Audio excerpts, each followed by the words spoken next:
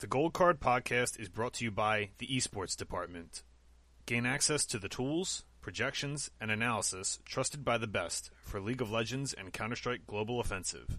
Join today at theesportsdepartment.com.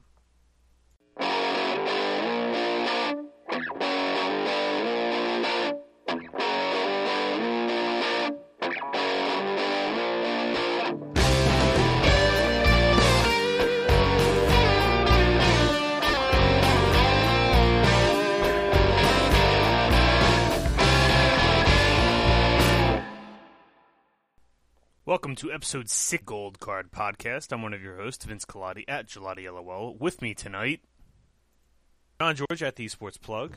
How we doing, everybody? And Josh Roberts at Roberts number 49. Good evening, y'all. So, three-man crew tonight. We're going to open up with a somber note. Unfortunately, Calvin is going to be stepping down from the podcast indefinitely. A lot of personal reasons. He's just got a lot going on in his life right now, just between work and all sorts of other stuff. So he kind of got in touch with us today and mentioned that he didn't think it was fair to keep that expectation up, and he just needs to take a step back and get things together for himself and everything. And he's just been crazy busy. His work schedule's been pulling him around too. So he's going to be stepping down indefinitely. Hopefully everything works out fine, and he'll still be active on Twitter. He's the Lord Master active on Twitter, so you don't got to worry about that. So he'll still be hanging around. Hit him up at @RulerRSama. So yeah, just a little homage to the original crew. We've changed a little bit over the years. Prime, who's one of all of our favorite people in the whole world, is kind of doing his thing on the side with the game house and everything, and we're all super excited for him. And now Calvin has to take some time off, but I think we've got still a really strong podcast here. I just wanted to give a little shout out to an homage to the originals that started this thing out when nobody ever watched us. So yeah, we're the OGs, and hopefully this sorts itself out sooner rather than later, and everything's all good. So yeah, that'll be an ongoing thing. So we'll keep anybody updated with anything that's relevant in terms of changes in that or developments in that aspect. So. All right, so we got a lot on the slate tonight. I just wanted to mention that first and foremost. So we have a lot on the slate tonight. We have some really, really gigantic big news that I think we all kind of saw coming a little bit, but I want to take some time and talk about Uzi retiring. And then we're going to talk about the LEC and the LCS and the roster changes and the big pictures in terms of what we project and think about going into the summer split for both of those regions. And then on Friday morning, we have the LPL starting up for the summer. So we're going to discuss the Friday, Saturday, and Sunday lines for the LPL.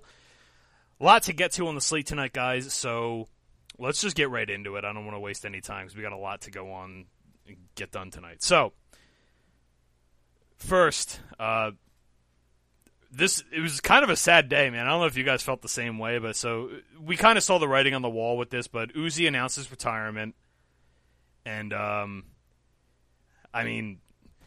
this kind of feels like Michael Jordan a little bit, or one. It's anytime one of the all-time greats in anything retires, it hits you, and I think this is legitimately the first actual all-time great, top 5 player of all time.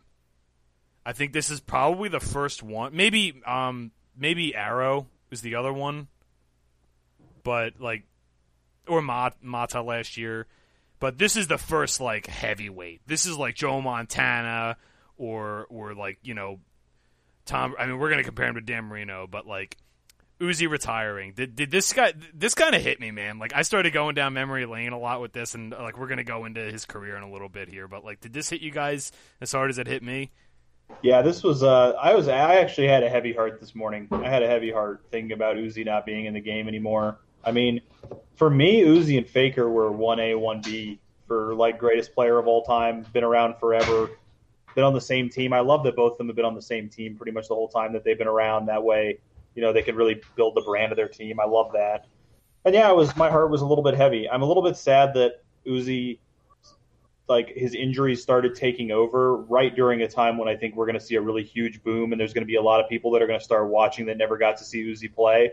I never got to see how feared he was and how much he warped game states. Like Faker has always been great, but it was not the same as Uzi when it came to like every team game planned specifically against Uzi all the time because he was just so dominant in his lane that everybody just felt like there's no other thing we can do other than try to shut Uzi down. Even when they lost to G2 at Worlds, Uzi's last Worlds performance, it was literally G2 just five-manning Uzi over and over again. There's clips of when his Thresh was putting down the Lantern and the G2 members were just spamming wards on top of the Lantern trying to stop him from being able to click it.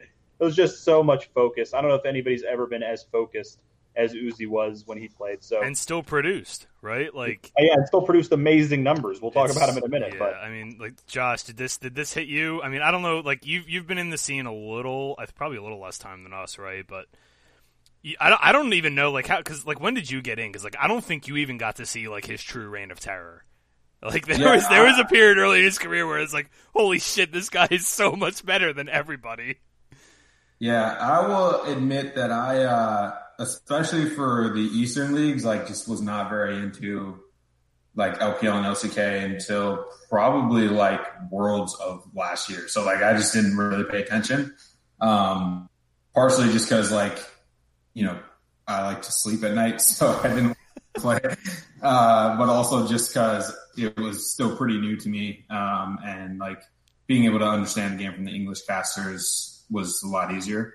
And like the whole attention span thing we've talked about before, but just best of ones are easier to digest. So, but yeah, so it doesn't hit me quite as hard just because to me, I didn't have as much exposure to him, but, and looking over like a lot of those statistics on like Leaguepedia and what you've compiled, like it is pretty crazy how dominant he was. I'll always just kind of remember what it seemed like to me, it was like the biggest moment was just like how emotional he was when he lost, but like stayed motivated throughout it. Cause you see like, you know, I don't know, like it just seemed more genuine than even like Doublelift who, you know, gets upset that he can't get out of Worlds, but like Uzi's like, there's the picture of him like watching the game on the screen and he's sitting at his computer crying. Like, I don't know. There's just like, seemed like he was really emotional and just wanted to be the best so bad. He was like the first real firecracker, basically. Like he was the first real like heart on my sleeve emotions player that I think. I mean, maybe not the very first, but he was the first like big name guy. You know, because like as good as Faker is, Faker's personality is that he's just cold. He's a cold, calculated killer. You can just tell, right? Uzi is it's like just raw. It's like visceral. Especially early in his career, and like, I mean, John's talked about it multiple times too, but like how he developed control over his emotions over the course of his career, and he was another one of these guys that like we always talk about with the true greats is that like there's not very many people that continually stay good or keep getting better and better and better over a 6, 7, 8 year career. There's just not many. Like it's so difficult, and I mean. He really did, and I mean he's had some really famous moments, some iconic moments, and everything. And I compiled a list of his stats, so we're gonna have like a little Uzi love fest here. And I wanted to just give people some perspective on his career through statistics, which is something we're big on this year. So before any of that, achievements for his career. Unfortunately, never won the World Championship. A lot like Dan Marino in that aspect. It's like one of the best of all time that never actually won it. And I think he was arguably favored a couple times. Like there was a couple setups where people said RNG's the team that's going to win it this year, and unfortunately they never ended up. I'm not necessarily sure all those takes were real, but there was a lot of sentiment that they should have won a few different times, especially in his early career. I mean, I got to see his first World Championship Finals appearance in person, and that was like, you know, one of the coolest moments of my life, and that was crazy. I was at the Staples Center for it, and so he got back-to-back silvers at the World Championship, which is just like the most heartbreaking thing if you think about it. Season 3 and Season 4, he had an additional he had top 8 at Worlds in Season 6, top 4 in Worlds in Season 7, top 8 in Season 8.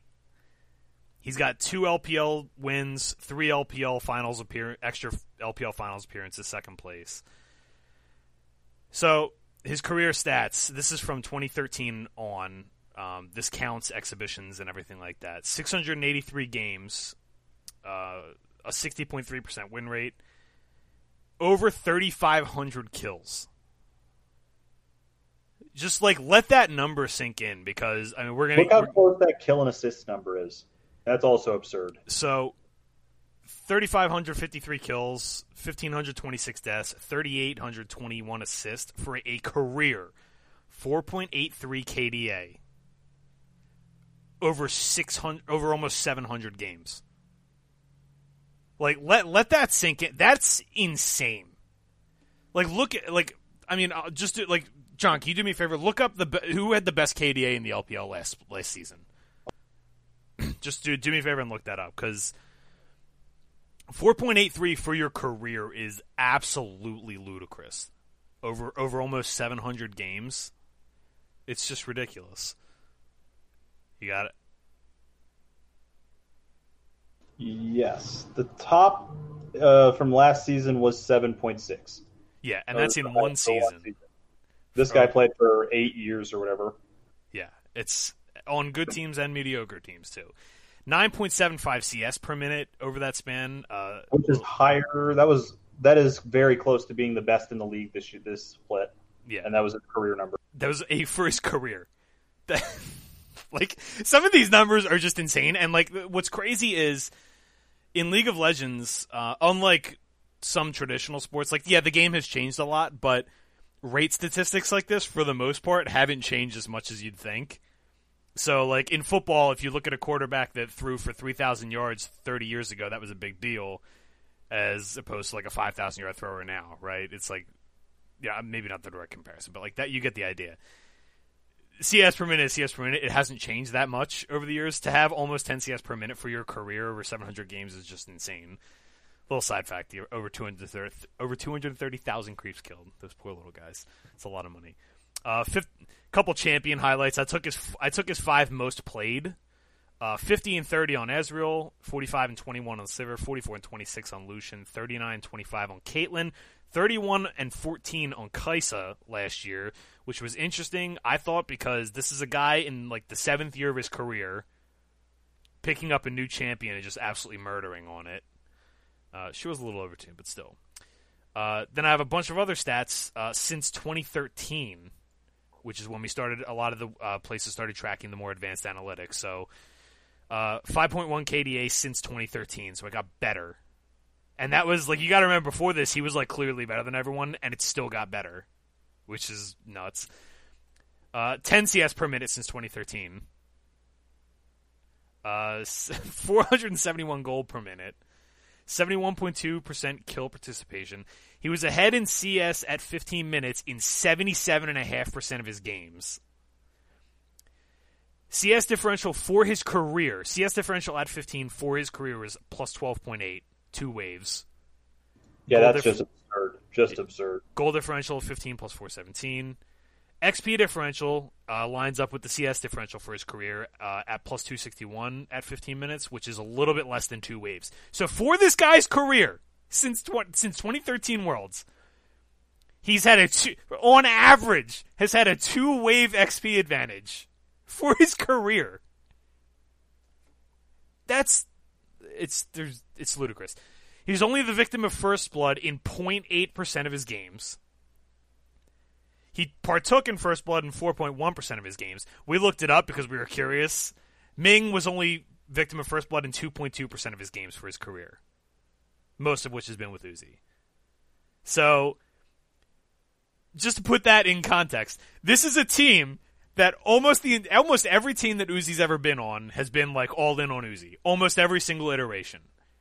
Everybody knows what their team's going to do. Everybody knows what he's capable of. Everyone is trying to shut it down. And he's died to First Blood less than 1% of their games. Like, that's ridiculous to me. And he has a 607 damage per minute for his career. I'm curious, like, what the DPM numbers looked like last season. I know, like, the 2 best in the world were, like, 700 last year. Like, I think Wanfang was, like, 702 or something like that at the end of the season. And, like, that's in one season. He had a 607 for his career. He's had the highest CS per minute in every single LPL season he's ever played in. He's had 7 professional pentakills outside of exhibition play, 3 of which are on Vayne, which is not No P champion, and hasn't been for a long time. He has the most kills in professional history. He's the first to 500, 1,000, 1,500, 2,000, and 2,500. He's the only person I think over 3,000. I think a couple of the Korean pros are coming up on that, but they're not close. Jeez. He had 500 kills by June of 2014, 1,000 by April 2015, 1,500 by August 2016, 2,000 by April 2018, 2,500 by August 2019. So he had give or take like 600 or 700 kills per year or something like that. It was like 600 kills per year, I think, and some of them were more, some of them were less. He got his first 100 kills in 14 games, which is over 7 kills per game for his first 14 games of his career as a rookie. Averaging over 7 kills per game. In his first 14 games. Like, I don't know. Like, that's all I wrote down, but like, so many of these numbers are just, they're just insane. They're just not even remote. There are people that will have a good season. There are MVP caliber seasons that are these numbers. Like, just think about that. This guy, over the course, he played his first game in October. He played his first game in 2013 on the professional stage. In 7 years, he had better numbers than some MVP seasons. And like, I really can't emphasize enough just how ridiculous that is. Because, like, I mean, anybody that's followed, like, rate statistics over the course of, like, any sport will realize that it averages out over time. And these are absolutely ludicrous. Like, they're insane. And it's not like he's been on the best team in the league every single year either. Most of the time, RNG was, like, in the middle, like, top 6 range. So, yeah, I don't know. Like, you guys have any more to add on this? Because, like, some of these numbers are just absolutely ridiculous. Yeah, one I found interesting just perusing some of the statistics is like champions that he's played more than 10 games on professionally. There's only one champion he has a sub 50% win rate on, and it's Corki, and I assume that's from when he was playing mid lane, probably, right? Yeah. So, at least the majority. I mean, I know Corki ADC had his time, but I'm sure a decent chunk of that is. But, like, that's kind of crazy. Like, he has, 15 champs he's played more than 10 games on, and only one of them he has a sub 50% win rate on. Like, that's pretty mind-boggling. It's insane. Like, to me, like, the differential of 15 of 12.8 for a career is just like, how much better was this guy than literally everybody that ever he's look, I'm a huge Deft fan, and if you go way back, Zhao kind of reinvented the position. This was like 10 years ago, 9 years ago, but he's the best AD carry to ever play the game. And I'm a Deft enthusiast and pro Deft guy. Uzi's the best to ever do it. Yeah, no doubt about it. And I mean, just a legend. It's absolutely nuts. And I know we took a lot of time going through numbers and everything, but like, I just want people to understand, especially a lot of new people that didn't get to watch him. I wanted to take some time to just emphasize like how ridiculous some of these numbers were and just how good this guy was, and that even though he never won a world championship, there's a very real argument that he's the best player of all time. And I wanted to give him his due because this is, one of the all-time greats hanging him up. So, yeah, I mean, let me ask you this question as a end to this topic. If you took the world's finals teams and switched Faker and Uzi, like switched the AD carry and mid laners from those teams, there's a reasonable chance Uzi has won some world championships. Yeah, absolutely. Like, no question.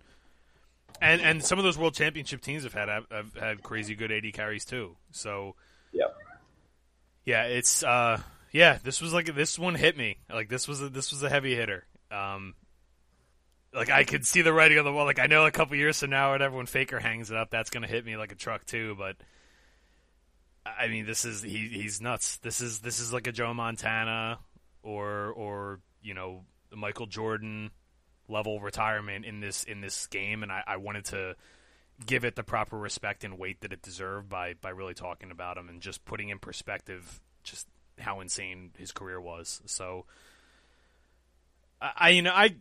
he's had just too many health. For those that are curious too, like it was just piling up health issues. It's not that he can't play anymore, he was still an absolute savage last year. He's still destroying solo queue. He's had a number of injuries over the year. He's had back problems. He broke his leg at one point. He's had shoulder issues. Like most professional gamers that have been playing for so long, he's had wrist issues, carpal tunnel, repetitive strain injuries, and the like. And apparently, I did not know this one until recently, but he's a big part of this is he's been battling type 2 diabetes as well. So just too many health issues, and it really sucks to see someone go out on injuries, but it's just a reality of the world in any competitive activity. It just happens sometimes. So pour one out to one of the all-time greats because, man, oh man, he was something else. I really don't know if we're ever going to see anybody like him again. He played the position in a way that nobody played it. AD carry is not a position that you see people dominate in, and he would dominate to a level that you didn't think was possible. So, yeah, pour one out to Uzi. Man, feels kind of shitty to talk about anything else now. Yeah, go ahead. Kind of tie a bow on top of it too. I think I want to backtrack because I know like a few weeks back I was kind of like questioning RNG, like what the hell are you guys doing? But I actually think like in aggregate, kind of the way that this was handled was pretty well done in terms of like getting Betty integrated without being like, oh, Uzi retired, now you have to step up. Like think about it. They just got him a full split where people were just, like, oh, Uzi's going to come back. Uzi's going to come back. They're not being super critical of him. And now he's got that full split under his belt. And then they, it seems like sent Uzi out on a pretty high note. So I just wanted to like kind of backtrack on something I had said, kind of trashing them for how this went down. But it seems like they actually did a pretty good job in the situation. I mean, speaking of roster moves, that was a good transition, Josh. I know we don't usually do transitional stuff on this show, but that was a good transition because the first news topic I wanted to talk about, besides that, was RNG added 705. So there were a bunch of off-season moves that I wrote about and we've talked about last week on the show. There were more over the weekend that happened since we recorded. So most of them were not that big, but I think the most notable one was RNG adding 705, and I wanted to mention that because we were questioning whether Cryan or Xiaohu is going to play top lane, and it's looking like 705 is just going to play top lane for them, which I think... I mean, I was talking a lot about it on the Esports Department Discord, which is free, by the way, so come hang out and, throw your hat in the ring and discuss some things there. A lot of good conversation going on in all the channels there, so that's good. RNG, so 705 to me is like, he actually impressed me as a, standing in for Zoom, and I think people are comparing him to Zoom, but I think there's this whole swath of top laners in the LPL that are like, I compared it earlier to like, if you're playing Madden, or like NHL, or like whatever EA Sports game, there's a bunch of these guys that are like 79 to 85 range overall ratings that are like, what's really the difference? Like, it's like being minuscule. It's like, yeah, this guy's a little bit better than this guy, but I think 705 is in that group, even with one full season under his belt. So considering, I think it's definitely a downgrade from Langji, but I also don't think it's as big a drop-off as people are giving credit to. Like, I think a lot of people are downgrading RNG big time because of the loss of Langji, and I don't think you should automatically do that. So, that's all I had on this one. Do you guys have anything else on that? Yeah, no, I kind of agree with you. Like, I do think Langji's a better player, but the way that RNG used him didn't really let him do anything more than what 705's capable of anyway. It wasn't like they played around top lane. Like, when Langji was on teams that played around top lane, he was a monster. But I don't think RNG is going to use their top laner that way in general, so he's probably not too much of a difference in the quality of their team overall. Yeah, I think the other angle with this too, and maybe Josh, you can chime in on this, is like, I think we all agree that like RNG's biggest problem wasn't their players; it's whether the coaching staff figures shit out or not, right? There was a lot of Elise on that team. Yep. A lot of Elise. a lot of sinning, right? Josh, do you have anything to add to that, or does that sum it up pretty good? No, yeah. The only other thing I'd say is just like also with the way the meta is, and I don't really see this changing anytime soon. Like, he's the type of top laner you want. Like, he's used to not being given a bunch of reasons. He's not the Shy, basically, like or Flandre, right? To be, one of these guys that wants to be the primary focus of their team. Like he can play that weak side role, and that's going to be key, especially for them. But I think he's going to fit in well in the system. All right. I don't think there was any other big news. Did I miss anything big? No. Well, we'll add it. I haven't noticed afterwards. anything, but honest to God, there's been so much news. I'm having a hard time keeping track of all the news Exactly, anyway. So. right. All right, so I guess we'll go into our main topic then, which was we're going to talk about the LEC and the LCS and kind of do like the same thing we did with the LPL last week, but we're going to do it for both of the Western regions this week because there were a lot fewer changes than there were in the LPL, and I think in 2 10-team leagues we can kind of cover most of them and the big picture in both leagues in a similar amount of time. So let's do the LEC first because that's going to be the one that kicks off first on that Friday. Although we have Friday Night League now for the NALCS. So I just wrote these down in alphabetical, or not alphabetical. There's like no particular order. I just wrote them down. So changes for Excel. Expected Mickey leave. The Mickey news actually just happened over the weekend too, so that was relatively new. So expected Mickey leave. It's Cries, right? I'm never gonna get this dude's Gotta name be Cries, right? Yeah, I'm never gonna get this dude's name right because I didn't watch enough of U Masters. But Cries and Special are going to be the new top laner and mid laner, and they also brought in a sub mid laner yesterday. His name's Swiffer. I didn't really look into him too much, so I would assume Special is going to get the start. He was pretty good last year. Kind of surprised me that Special didn't play more this year. I would have liked to have seen that, but yeah. Any thoughts on Excel overall? To me, they're basically going to be the same team. Like they're probably going to be like 6 or 7. They're going to either be like they're like 50-50 to make the last playoff spot. That's like very much how I feel. I don't think this move changes them that much. It gives them a stylistic difference because Mickey is very much his own kind of mid laner that Special is not. That improves them automatically, I think, because I think Mickey's style is not the one you want to be playing, so they're automatically improving from playing differently. But I'm not sure, like, talent-wise, that this is really that much of an upgrade.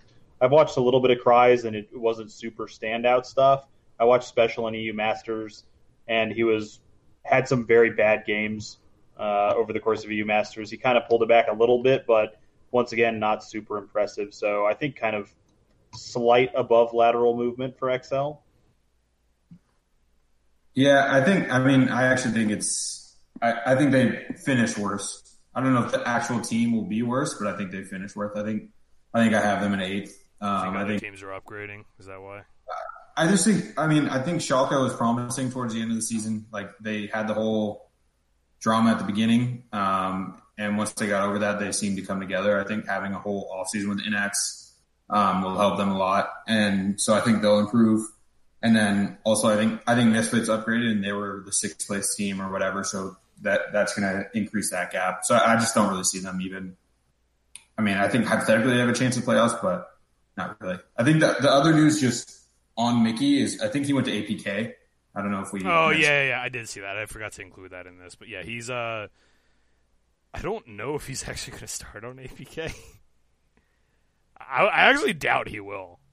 Like, I don't think he will, but I don't think I would start him if I was APK. Yeah, and he's not a bad guy to have in your back pocket as like a little bit of a trick. You bring him out in a game 2, draft him a Pantheon or something weird. Yasuo. But yeah, I don't think he's their best starter. All right, Schalke, no relevant changes. Kind of the same as Josh. As what I was going to say is I think Schalke is probably going to look better this season. Put some more distance between them and the Forgiven situation. Yeah, for Schalke, I think some time off, kind of like Josh said, some time off can only really be good for this team. They looked better at the end of last season. We would expect them to have worked on some more stuff in the offseason, more time to play together without the Forgiven fiasco. So they should be a little bit better this season. I would expect them to take a step up. They still have some good talent on that team. And they looked good in the second half, too. Like, they looked like a pretty good team come the second half. Like, they were actually challenging. I mean, maybe not the Fanatics and G2s of the world, but they were, like, playing competitively against Origin and you know, the playoff teams. So maybe put in that conversation. Fnatic. So there was a whole ordeal with Vigar, their strategic coach, that you know you can look into if you want to on your own. I'm going to avoid talking about it here and giving it the time of day, but basically he was doing some unsavory things. He leaves. I think he got a job somewhere else too, right, already? So not totally something to ignore because, you know, that was something Fnatic was good at. I don't like to ignore these coaching changes, but they do have a little bit less of an impact, so I just wanted to mention it. G2, we have perks and caps swapping. This is old news. We've talked it not to death, but enough about it. Really, I think it just raises G2 ceiling a little bit, which is kind of crazy. Yeah, I don't know. Mad Lions, no relevant changes. Did you have something on G2, by the way, John? I don't know if you wanted to. Yeah, I was just gonna say, yeah, same thing you said, but like this should be a ceiling upgrade for G2. I would expect them to be even more aggressive and bloodier with them switched in this position. I thought Caps was a more passive bot laner than Perks was, even though Caps might have been slightly more aggressive in the mid lane, but I think this just ramps them up even more where they were already ramped up.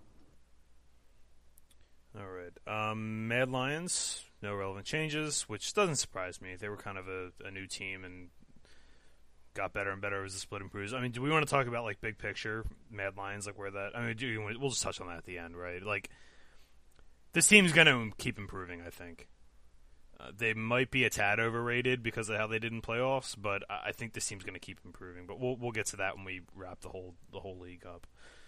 Misfits add Kabe and Das, who's a sub support, and obviously Bvoy left with the addition of Kabe. So Kabe returning to Europe. This was kind of a big news thing that we didn't really talk about this because it kind of happened like just in between, like exactly in between enough where like it didn't have enough attention for enough days that we just kind of forgot about it a little bit. But turns out Kabe is not getting screwed. This is a weird lineup for me. How do you guys feel about this lineup? Is it Dan, Razork, Fabivin, Kabe? Do they play Denik? Yeah, probably Denik still. That's an interesting little lineup. I'm not sure where I think the ceiling or the floor on that lineup is. I know we've talked about statistically Bvoy was not very good, but I didn't think he was like a detriment really. So, I mean, if you think about it, like it's probably it's an upgrade at the 80 carry position, assuming Kabe still has some chops and didn't get NA'd, basically. Didn't, get his edge dulled. But, I mean, it's probably just an upgrade, right? But, I don't know, Misfits are probably going to be pretty good. It's probably a playoff team, right? But what's interesting is, like, if you consider that Excel slate upgraded and that, like, Schalke is going to be in the conversation this year, like, I think maybe they're a playoff team, but their chances of making it are similar or less than they were in spring, right? Yeah, you'd think they'd be better than spring. Yeah, I don't know. They're kind of a weird team to evaluate from that angle, right? Yeah. Go ahead. I think Misfits will be better. I think like I don't really see how they could get worse. We've talked before about like you said, Denik wasn't necessarily bad, but he was like arguably probably the 8th or 9th best 80 carry in the league, and you would have to think Kabe is going to be at the top half of the league 80 carry. I mean, that's in his most recent LEC split, he surely was. So you would think it'd be at least similar. The one thing that is a little bit different, I think, is this Misfits team was a little bit more aggressive early. So that doesn't necessarily fit Kabe's kind of scale and output damage late style. So it'll be kind of interesting fit on that front. I don't know. He wasn't bad with TSM, and they were an early game team. So I don't think we should automatically rule that out. I think people. This is a big issue I have like overall with League is that people get typecast way too much, and like just because they've been in one setting doesn't mean that they're not more versatile. And like that's even with players that have shown that they can do multiple things. People just have this archetype in mind of what this player is. You see this in traditional sports too, where like, oh, this guy Deshaun Jackson is a deep threat receiver. It's like, no, if you like look at it like under like a microscope, Deshaun Jackson can run a full route tree. Like he's really goddamn good. But like I think there's a lot of that happens in League because honestly, I think a lot of it's the broadcast. It's kind of one of the big issues I have with the broadcast is that they kind of like. Because it sells. It's easy to describe that to someone as an archetype than to say, oh, this guy's pretty good, but he also does this, but he also does this, but he also does this. So I get it, but it ends up painting, a slightly inaccurate picture to me of some of these players. And I think Kabe's probably, I think it's just a straight upgrade. And I think you made a lot of good points about it. Team seems high ceiling, low floor to me. Yeah. I feel like there's going to be some games these teams lose. This team loses to some teams they shouldn't lose to. When you have like Fabivin on the lineup, and I think Denick and Dan kind of fit that too. Dude, as guys what's it gonna take? What is it gonna take for you to to get off the Fabivin? Fabivin has to have at least as many good splits as bad splits in the last like 2.5 years for me to start getting off that train. He's got like 1 good split, 4 bad splits. He hasn't sold me yet. I mean, look, I tend to be with you on this one. I don't know, man. He was really good last split, which makes me think there's going to be some regression. But I also think Fabivin's a really damn good player. Not like an elite, ridiculous level player, but he's a good player, and he's been pretty steady over his career too. But I also think he just had an insane season last season, and that. So, like, what does this team look like if he regresses? That's like my big question. Not even like a big regression, just like a little bit of a regression to the mean. Because like we saw it last season, every single game that he didn't, like him and Razork didn't hard carry like on their own, this team lost every single time. There wasn't a single game that last season with this team that another player carried, right? Maybe B-Boy once. I think that's why you got Kabe, right? Like, yeah, that's what makes sense to me. I think it gives them a little bit more of an out. I think they were very pigeonholed into the style they had to play. We saw we saw them have to put Fabivin on an assassin, a LeBlanc, a Diana, these type of champions that can just go all in, get an early lead, and then snowball their lane, and then affect the game else in other lanes. And he was very good at it. He's very good champion. But when they put him on, something like an Ornn, which we saw success with from Nuke Duck, Nemesis, other mids throughout the league, even Perks, I think, ran some Ornn. He didn't look like he knew how to play the position at all. So I think, this should give him a little bit more flexibility because it won't always have to be you need to play an assassin, you need to get a kill before 15 minutes, and you need to win your lane and dominate, right? I think should hopefully loosen up drafts a little bit for them too, especially with the AD carry buffs coming, where maybe having a good AD, I mean, that's a big picture topic we can talk about too. Not this patch, but I think it's going to be 10-12 is going to have wholesale buffs to AD carries and wholesale nerfs to mid lane. Whether that's enough and how much they're going to be is still up for the balance team, but that's their stated intention. And if that's the case, maybe we see a little bit of a changing of the guard. I don't know. I just think this can't hurt. Like, it's just an upgrade all around, right? Origin. Origin didn't make any changes, but their head of scouting and their strategic coach is suspended until June 25th. And then he got fired. And then he got fired. So, yeah. This was over solo queue actions, actually, which I'm so glad that people are being punished for. I know people will disagree with that take, but you're a professional, set a goddamn example. And this is a coach. I honestly, I love that they do this because it holds people accountable, and maybe people see that shit and know that they're not screwing around. So, yeah, get out of there, dude. If you're a coach for a professional team, you can't be using, I don't know what he was using, but you can't be using any kind of anything. If you're a coach for a professional team in solo queue, nobody should be able to, but at the very least, punish somebody that's playing or coaching at the highest level of the game for sure. Yeah, put a spotlight on it. Make an example out of it. I like that. He was only suspended until June 25th. I like that Origin just fired him. I don't know. It says leaves. I don't know if he was fired or he was fired. Can we confirm that? Yeah, I'm pretty sure. I saw it on their Twitter. All right, so I don't know. Origin are probably still the third best team, right? I think they are. I think there might be room made this split. To be honest with you, I think Origin's time in the sun might be over this split. It's possible. I mean, they're a playoff team, no doubt about it. But I think maybe they drop down to like 4th or 5th this split. Maybe they're not like the clear cut like. We are number 3, and there's no one else close to us, but we're also not as good as Fnatic and G2. Now it's going to be we're like 3. We're in that tier. Maybe there's like 2 or 3 teams that are that good that get better and step up into their level. Yeah, that's kind of how I feel about it, that there's a couple other teams that are going to be contending for 3rd. I still think you're going to see G2 and Fnatic 1-2, and it just matters whether some teams like Mad might be able to step up into that 3, 4, 5 conversation. Yeah. Or the next team, Rogue, who also made no changes. I think it's probably fine. This team's like still young enough that they could still develop, but they're also pretty good. I also think that they strike me as a team that probably has some positive regression coming based on like the results that they got last split, but I also don't think that they're quite on the level of, the elite team. So they're probably just going to be one of these like playoff teams as well. Like I don't see them doing any real damage, but maybe you guys think differently. Yeah, I think I'm kind of out on Rogue. I really don't think they're going to be that good next season. They might miss the playoffs. I was not that excited about Rogue last season. I don't really think they're going to get much better. So I think I'm kind of out on Rogue. You don't think the AD carry changes help them? Not enough, not compared to some of the other teams. I think a lot of other teams have better bot lanes than Rogue. Okay. Josh, thoughts on that one? Yeah, I think, I mean, it all kind of depends how far forward Larson can move and how much he can carry this team. But to me, I think I agree with John. I think they're 6th, 7th. I think the top 4 in the league have a pretty big gap, just to kind of circle back.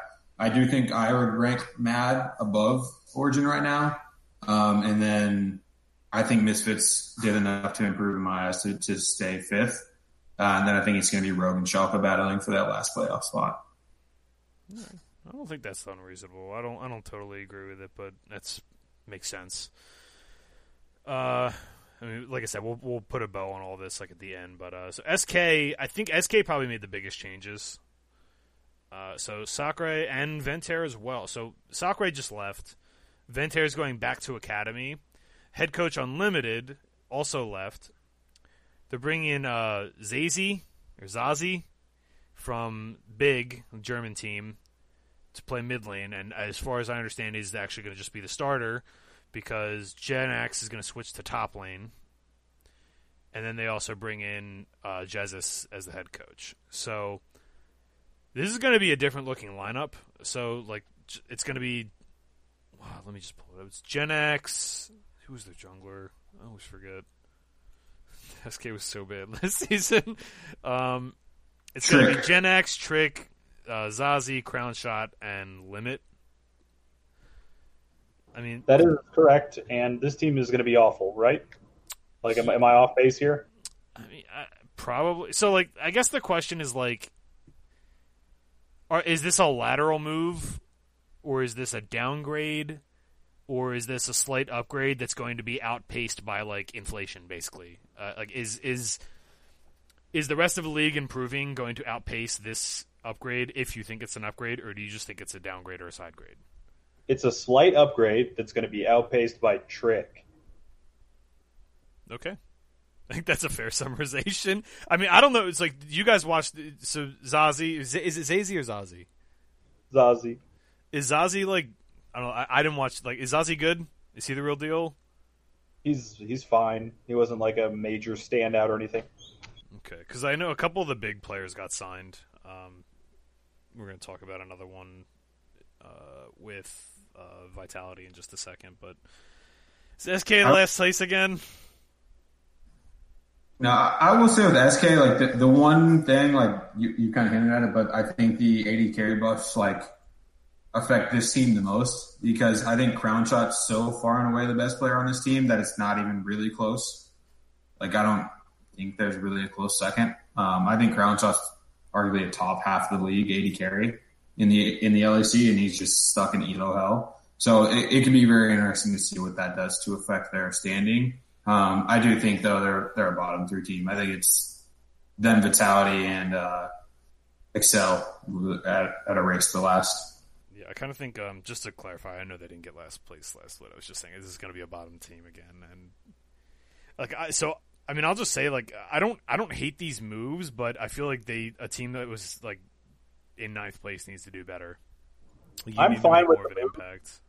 I think the moves were fine, but Trick had to go. He was problem number 1. He was like the person that needed to get out the fastest, and they kept him, and I think that's really going to hurt them. Get Tarzan in. Yeah. Or Tinks. Like, why not one of these EU Masters guys and give him a shot? Even if it's not Tinks, like, there were plenty of junglers that showed that they could play. Mm-hmm. Oh, yeah, there was tons of guys, man. They could have picked up Kick Neosurf's jungler, Schlatan. He was very good. Schlatan's really good. And he's played in the LEC before, I think, too. Trick was just really bad last season, like really bad. And I'm not trying to be mean to the guy, but he was just really like 10th best jungler in the league, probably. Yeah.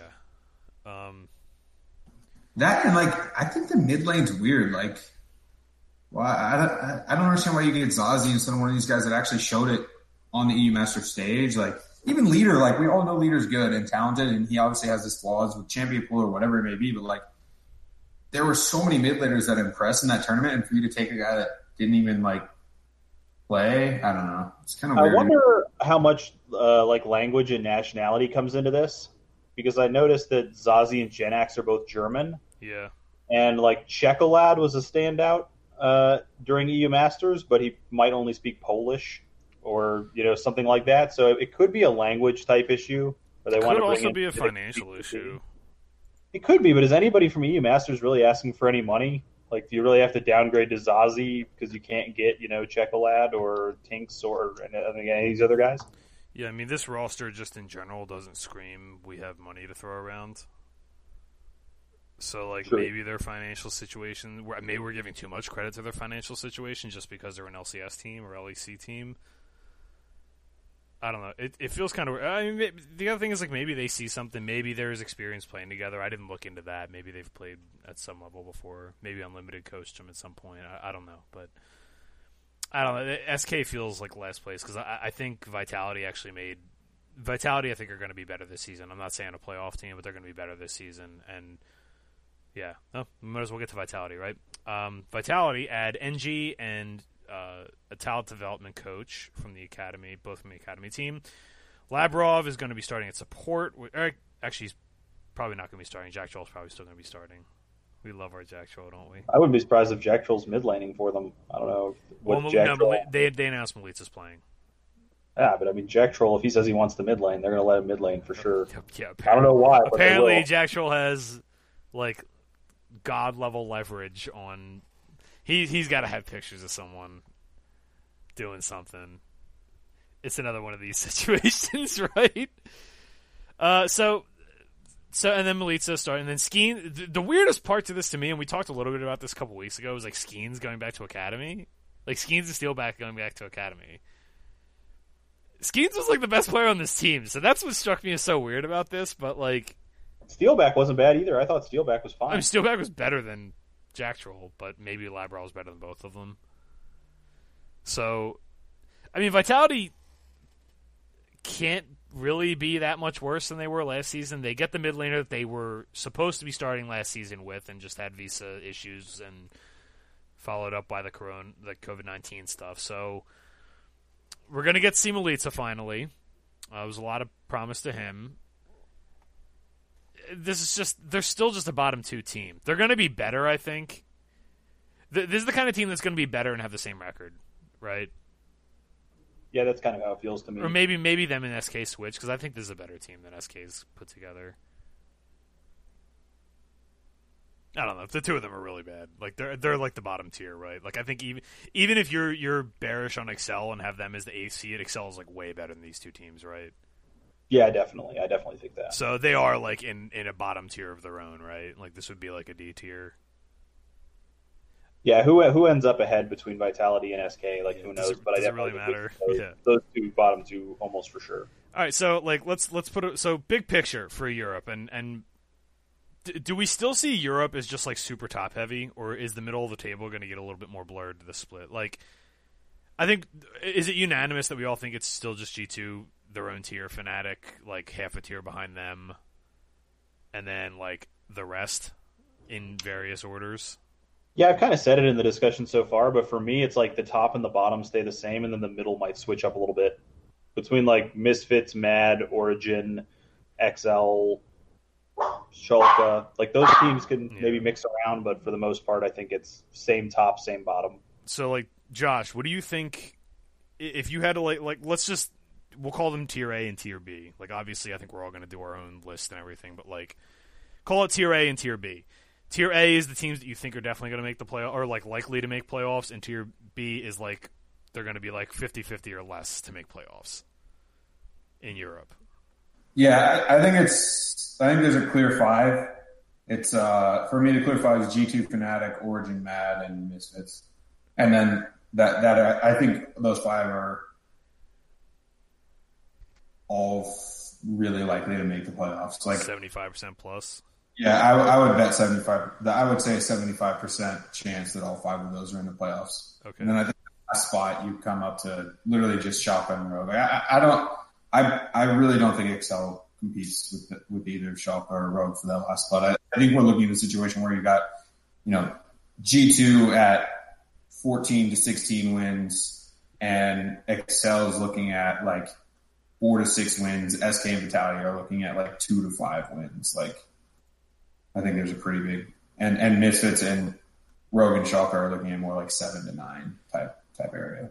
So, John, what about you? If you had to like tier these out, like if A tier is like 50+% to make playoffs, and then B tier is 50% less to make playoffs, what is like your A tier teams? Like, obviously, G2 and Fnatic are like their own thing. G2, Fnatic, Origin, Mad Lions, I'd say are likely to be the top 4. Misfits probably right in there with them. So I think it's kind of the same feeling, is that last spot in the playoffs is some sort of mix. It could go to Rogue. I think XL has a chance. Schalke is kind of battling for that last playoff spot. And then the teams that just have no shot at all is just SK and Vitality. So you think realistic? So I was a little bit. I'm not hating on Excel as much, and I'm not hating on Rogue as much. Like, I'm a little bit more. I wouldn't say bearish, but I'm less I wouldn't say bullish. I'm less bearish than you guys are on those 2 teams. But I do still think we're all pretty much in synchronicity here, saying it's like Rogue, Excel, and Schalke are all battling for the final playoff spot. I kind of think 5 and 6 there's a little bit more of a blurred line. I do think Mad Lions and Origin are a cut above all of those teams. So, like, if I had to get more granular with this, I would have, like... I think the top 4 is a lock. I think G2, Fnatic, Origin, and Mad Lions is just a lock. And then I kind of think it's probably going to be, in some order, Schalke and Misfits, if I had to put it down right now. But that's just because I'm optimistic on both of those. I'm just going to take a quick look at the outrights for Europe real quick while we're doing big picture on this. So, just like this is like to win the split. So to win the split, Rogue are the 5th favorite, Misfits 6th, Excel 7th, Schalke 8th, SK 9, Vitality 10. And then G2 overwhelming favorites at -182. Which is insane. -182 for them to win this summer already, which is kind of crazy, but not that out of line. I think the one that sticks out to me here is probably Misfits. You guys are higher on Misfits, but like Misfits and Schalke stick out to me. Not that I think they're going to win, but like that shows you that they're being undervalued, right? Like, not that I'm going to bet these outrights, but like it shows you they're undervalued for sure, right? I definitely think so. All right. Anything else to add on Europe, just in general? No, that's pretty much the big picture. I think it's going to be another season where G2 stomps everybody, and Fnatic like gives us enough hope where we're like, I don't know, they could beat them, and then Fnatic loses. Josh, is the same thing for you? I kind of feel the same way. Yeah, like I think it's again. I think it comes out. So the other angle I do want to touch on just quickly is like if we get the Origin that showed up in the playoffs against G2 for an entire split, then we're talking, right? That wasn't the same team that played in the regular season. Yeah, they were playing for their lives and actually looked good. They were taking risks, making plays. If that's the team that shows up, we could have a really, really nice 3-headed race. Because I think we all thought it was going to be a 3-headed race, and then it clearly became Fnatic G2 again. And then the other thing is like hopefully Fnatic can finally beat G2. But yeah, I'm a little bit hopeful between Origin showing that in the playoffs and then Mad Lions, as you've said, forever, since like the beginning of 2020, like still just getting better, more and more reps, getting better and better and better. Like I'm pretty hopeful for this league. Here's my ending EU question. I know we always go forever, but when G2 finally doesn't win the LEC, is it going to be is it just going to be somebody leaves, like it's an off season and Perks goes to another team and that's how they fall off, or are they just going to have a split where they just show up and they're bad for no reason, like suddenly the team's fallen off or their champion pools don't fit or they don't fit the meta anymore, or is it just going to be they make the finals because they're G2 and then somebody upsets them in the finals? What's the way that G2 first doesn't win the LEC? The last one. Somebody just beats them in the finals as an upset? That or they mail in next spring too much because spring doesn't matter. Like that's the other narrative I could see. It's like that doomsday scenario of spring doesn't matter really kicks into full gear and teams really just stop giving a shit about it but yeah, I think it's gonna take someone just upsetting them in a final like by chance. Just it could be just like what happened to Fnatic, I think. Like they make it through the whole winners bracket and they only get one loss and they lose. Yeah. You know? I just had this weird inkling that one split G2 is just going to show up and not be good. I don't know what it'll be. If it's the off season's bad for them, or if the other players in the league have improved, or the meta doesn't fit. I just have this feeling the first time they lose is just going to be they just go 12 and whatever in the regular season and just don't even make an impact. But I don't know. It happens in traditional sports all the time. Like, I mean, the Patriots win the division every year, but they don't look like the best team in the league every year. Like, they haven't for a while. Team Liquid just did it. Yeah, Team Liquid just did it. That's why it's popping into your head. Yeah, maybe that's what's causing it. It's happened to some other teams too. Like SKT's had some splits where they only made like minor personnel changes and then all of a sudden just didn't look very good. Yeah, they had like one off season. They had like one bad year where they didn't make Worlds and they still got like fourth place. So, I mean, it's interesting because like if you compared last year, we all loved G2, but I think we were all fairly staunch defenders of Liquid, even on the international stage, saying that like this team is like this is an exception level team. Didn't pan out that way, but I think we were all pretty much in lockstep saying that like Liquid are an international contender. They're not going to win the world championship, but they can make top 8, like for sure. It didn't work out that way, but if you consider it like okay, this is a top 8 worlds team, regardless of whether you think they're top 2 or top 8, and they just like fell off a cliff like that, it could happen to anybody. But I mean, a lot of these guys have had pretty long careers already. It could just end up wearing on that way too. But like, honestly, I don't see them doing that anytime soon. Like G2 to me still look like one of the best teams in the world, like in any region. Like when they're not honestly, like for lack of better terms, when they're not fucking around, they look like one of the best teams in the world. So I don't know if that's gonna. It would take some drastic shit for me to change my mind on that. All right, LCS, a lot fewer moves, but I think 2 or 3 of them are super interesting. So 100 Thieves resigns someday. Very intelligent decision, I think. I'd like to point out that when Vince wrote this one, show notes, he resigns like with no dash, and I like freaked out when I read it. I was like, "How did I miss this news? Like, why did he quit? Like, what the hell happened?" And then I like was searching Twitter and I was like, "Oh, resigns. Okay." The power of knowing what your colleagues were writing. Yeah, just kind of expected there, right? Yeah, makes sense. You make the argument that he's getting pretty old. He's been very good for a while, though, right? Like he's been a really top laner in the league for every split that he's played, basically. In every league that he's played, like ever. So, Reaper gets a contract extension through 2022 with Cloud9. There's a lot of these kind of moves in NA, so just bear with us. But this one, I mean, Reaper, I think, even though it's not a surprise, that's one of the best moves that you can make. Like, Reaper has clearly shown that he's just like an elite level coach versus the other coaches in North America. Every one of his teams is good. Even when they're switching back and forth between Academy and the main roster, they're really good every time. No matter what the lineup is, they always look good.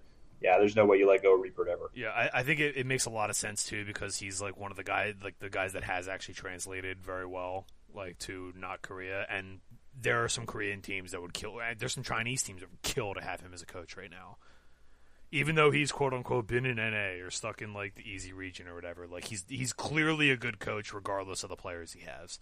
Like I love his approach to pretty much everything, even when they're experimenting, like. Even when they're like quote unquote trolling or messing around in drafts, there's still like philosophical cohesion to a lot of it. He gets it, and maybe it's just that he was a former player that was able to make that transition over the years. But he just gets it. He's always on the cutting edge of shit. He's willing to take risks. He's not overly concerned. He's just a good coach. Like, and I don't care what league you're talking about. He's one of the best coaches in the world. So it just makes a ton of sense. And Jack is such a good manager. Like the guy who knows how to run an organization better than pretty much anybody in esports. So it just makes a lot of sense. It was a good move by them. CLG bring up their assistant coach from the academy, but otherwise make no changes. I don't really know how to feel about CLG. I think they're not that good, but I also think that they kind of started off in the hole so badly last season because of the Crown fiasco that, like, they're better than their record, but that doesn't mean that they're like a playoff team or anything. I've not been super impressed with Exogen. I'm going to say I do try to follow some coaches, and I have not been super impressed with what I've seen from Exogen. And I follow them on Twitter and stuff too. And you can't always make a read on somebody from what you're seeing them post on Twitter or whatever, but sometimes I feel like you can make a little bit of a read, and I've not been real impressed with anything I've seen from him, either with the CLG Academy team or with Twitter. So I'm going to expect a slight downgrade from that. All right. I have not followed him that much. I know he used to play. I don't really remember him that much as a player, except that he was a player. So I don't know. This doesn't move the needle at all for me for CLG. No, I don't. I think this team is the Schalke equivalent for me in NA.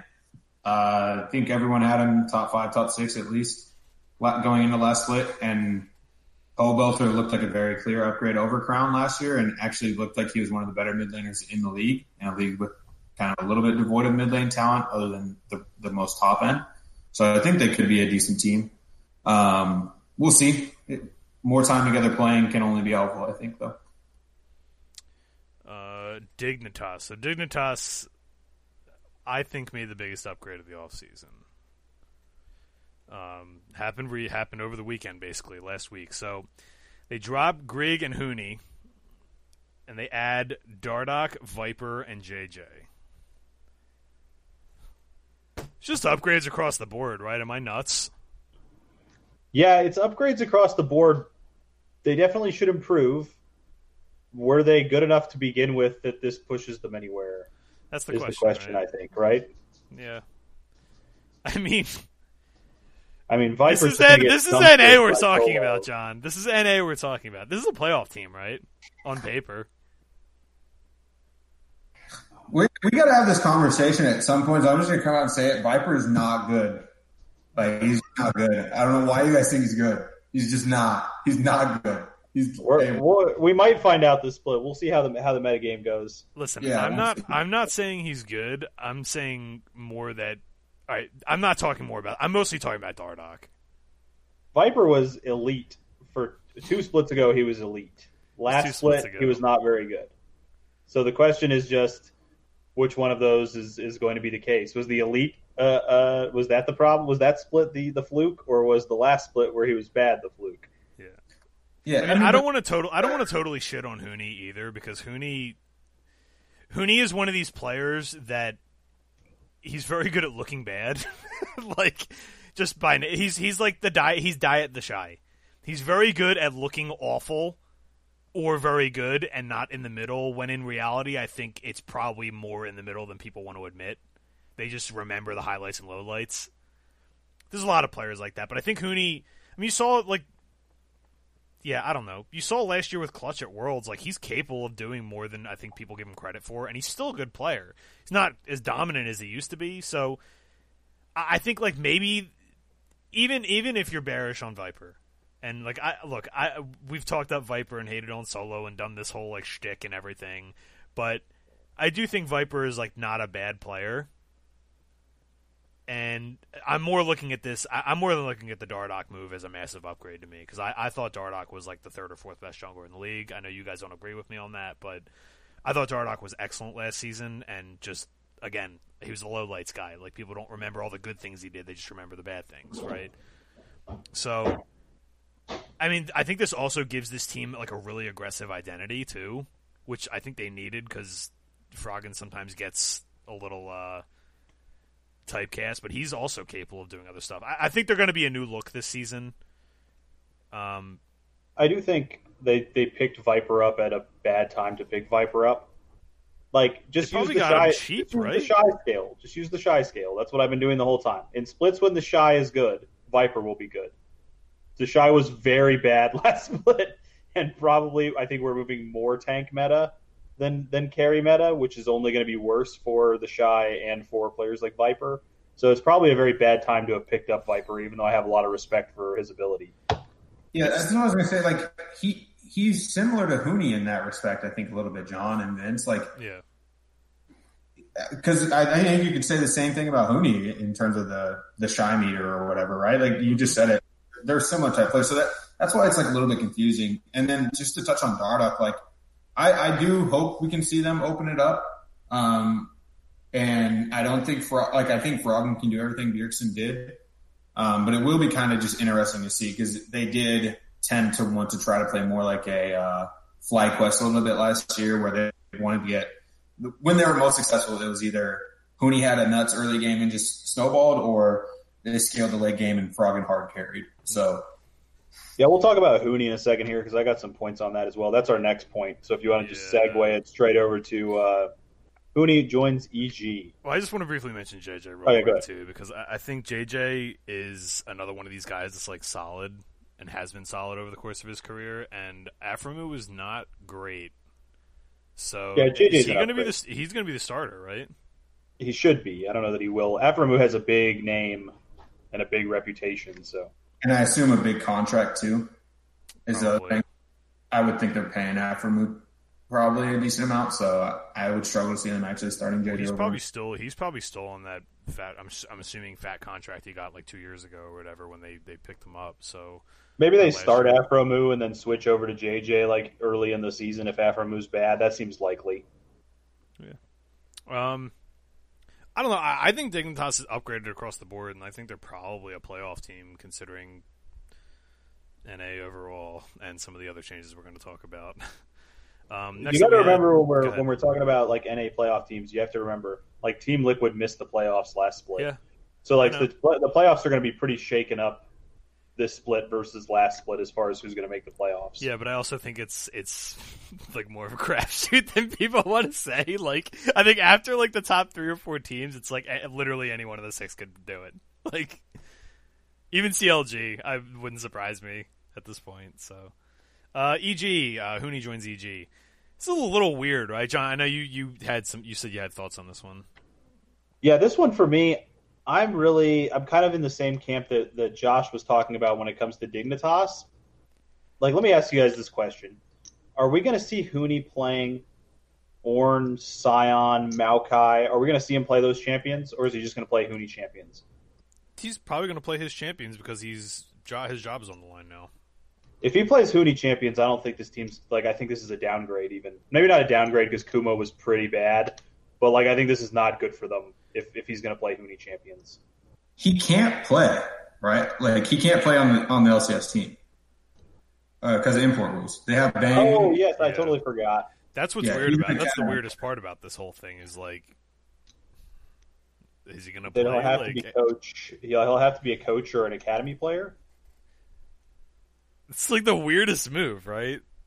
Like when they did this, I was just like, I literally did like, what's the gif of the dude with the question marks? Like that was like the first thought I had. I was like, huh? Like, just felt like, good. Yeah. I mean, I thought, initially I was like, okay, yeah, it makes sense. Take a shot. Your top laner is your worst player. And then when I realized that they have Bang and Jizuke, I was like, wait, what?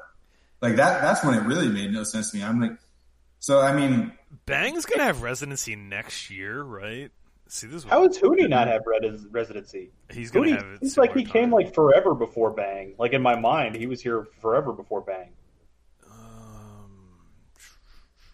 Huni, well, he went back too. Remember,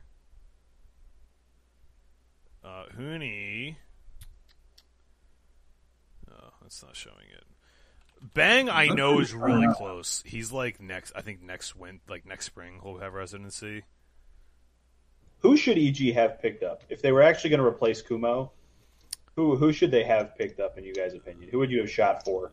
Assuming you have infinite budget and anyone will trade infinite budget someday.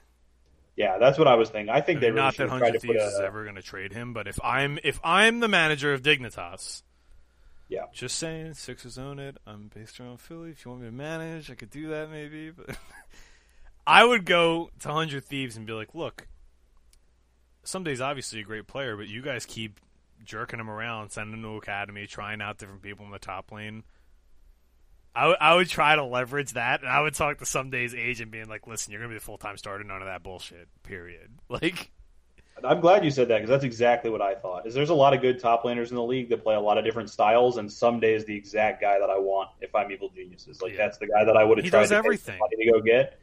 And he can play the stuff that they need him, that they're going to need him to play. If you're going to have Jizuke and Bang as your carries, I think you need him on tanks. And Someday is one of the best like mixed tank players. Like tank he does everything. Players. He's very good. So I would have gone for Someday and try to put some money down, but. I think a sleeper there is Impact. I was thinking Impact too. Yeah. Yeah, Impact makes sense as well. Yeah, I don't know. I mean, that's what I would have did. I would have called Sunday's agent and be like, "Listen, I'm not gonna have your client playing an academy anytime soon. All right." So,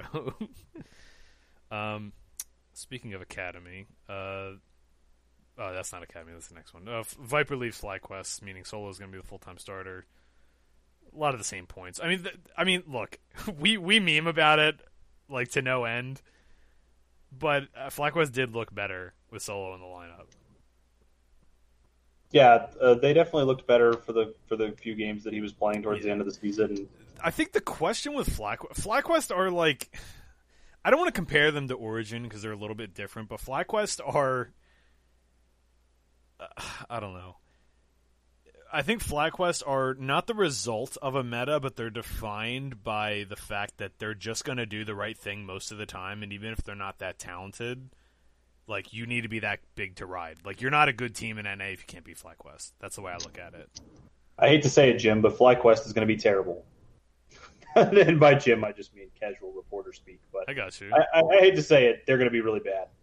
That's my. Why do you think they're going to be really bad? Because I mean, like, look, Solo is actually really bad. Like, he's actually terrible. Just because he was performing better than Viper, which I agree with, but he's just really bad. Wild Turtle is arguably the worst AD carry in the league. Yeah, they've survived the last split off of a meteoric performance from Power of Evil and Ignar. Santorin wasn't even really that good last split. I thought Santorin was good. At the very beginning, he was really good. Then he was fine, and then he was fine or slightly less than fine.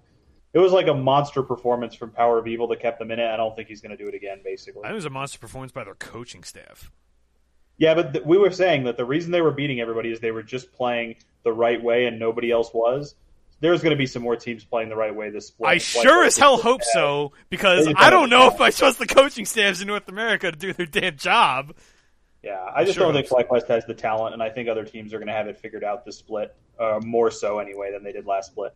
I mean, they're still like, I still think that description I had was accurate though. Like, if you're not consistently beating this team, then you're just not good. You might be okay. You're not a good team. They're the good team measure. They're the measuring stick team, I think. Like, I'm gonna pin the tweet when I see a tweet that's like, "I'm sorry that I haven't played up to my potential, everyone," from Solo right before he quits. I'm pinning that tweet from Carson Wentz, from Prince Harry. I'm extra annoyed at Solo because he's liking Instagirls pictures on my Twitter and it pops up on my feed now like that. So I'm extra annoyed. Oh, all right. So, Golden Guardians. Keith goes down to Academy. I think he's going to be the full-time starter. Can we talk about Keith getting screwed? Can we talk about Keith getting screwed for his career? Yeah. Like, what does this guy got to do? Well, I mean, he's been terrible as an AD carry whenever they brought him into the LCS. He's been like one of those gatekeeper guys, but it does suck that he's they the told golden him glue of AD carry. Support. Yeah, they tell him to switch to support, and then they just give him like half a split, and then just demote him. Like, I feel pretty bad for him. He's probably better than almost every Academy player, but like you're right, this is just golden glue all over again. Coincidentally, right? Like both these guys on the same roster. It's like. So, like, Golden Guardians, like, what's the, like, I don't know. His team's just, like, so unexciting to me. Like, they don't play that way. They play exciting. They're the NA Mad Lions. They're just going to get better and better as time goes on. That's my take on them. I'm skeptical. I don't know. Josh, what do you think about Golden Guardians? Are they like on the cut? Like, is this like a 50-50 play? Are they just in that pack of like maybe playoffs, maybe not, maybe we don't know? It's like I think they're like ninth. I don't know. I hate this team. I don't think they're good, but they made it work last split somehow. So FBI, like they have some ceiling. I don't know. I feel like the LCS eventually has to make sense, and it didn't. I was like, I don't know. Maybe I'm just being naive. If this wasn't if the episode title wasn't going to be some kind of homage to Uzi, that would definitely be the episode title. It's just like the NALCS has to make sense at some point, right? It's so perfect. No changes to Immortals feels like super weird flex, right? Yeah, Immortals is going to be really bad too, right? Like really bad. 10th. Yeah, I think so. Yeah. All right, so let's talk about the two super interesting teams. Double If leaves TL, they add an assistant coach, and then Jad comes in as a head coach, and then Kane's going to step to assistant coach. So Jad's going to be the head coach. Presumably Tactical is just going to be the starter. I mean, last season got away from Team Liquid. I think we all get that. But I mean, let's just put this in context. Like, is this team going to challenge to win the split, you think? Or is Cloud9 so much better than everyone? Because like I've actually been like looking at this and just like looking at the futures markets for it and everything, and it's weird. Like I think, I mean, there's no way that they're not going to be like a top 3 team to me. Yeah, I don't think Double If leaving even hurts that team. I don't either.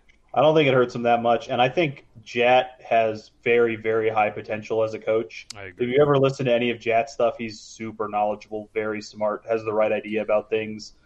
I think he's like as good of a signing as Papa Smithy was for 100 Thieves, even though it was a different position. Yeah. I think this was a super good signing, and I don't think Double If matters that much. I think this team's going to be a contender, possibly a winner.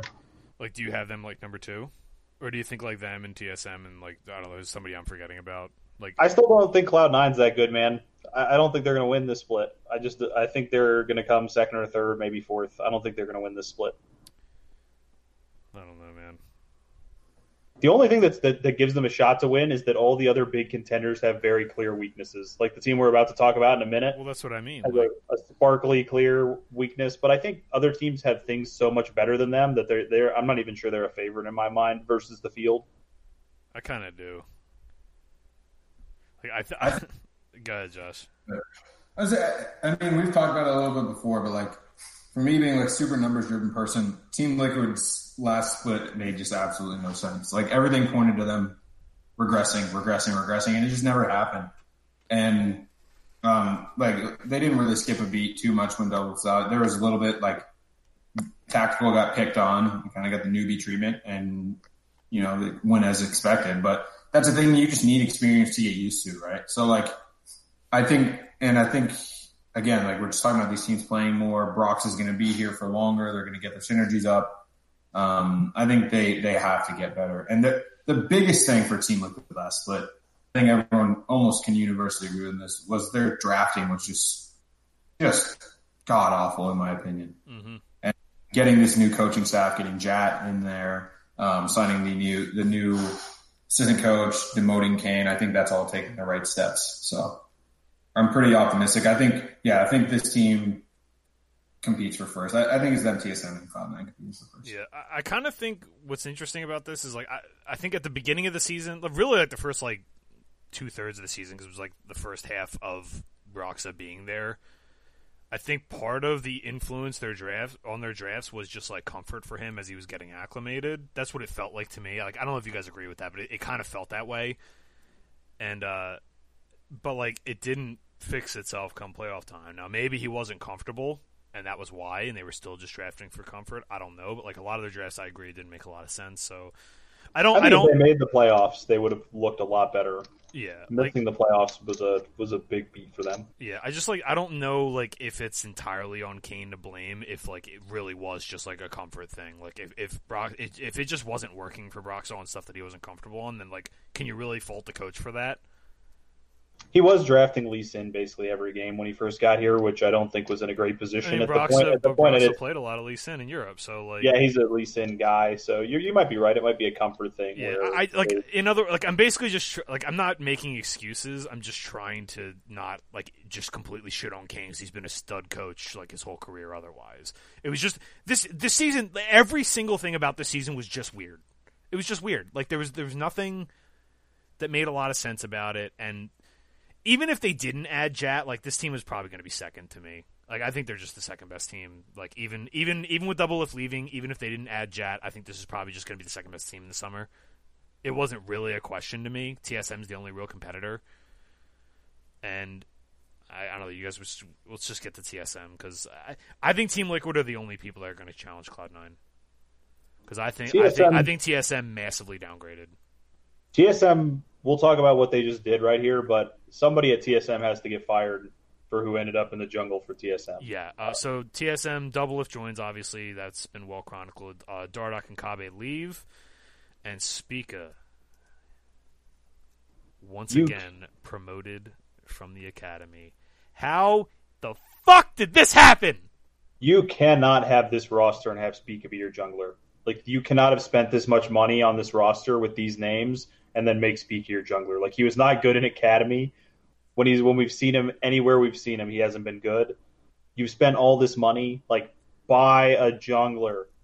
I don't care if it's from where it's from. If it's from academy, if it's from solo queue, buy somebody from somewhere who can play the jungle for you. I don't know. This is very disappointing because the rest of the roster is very strong.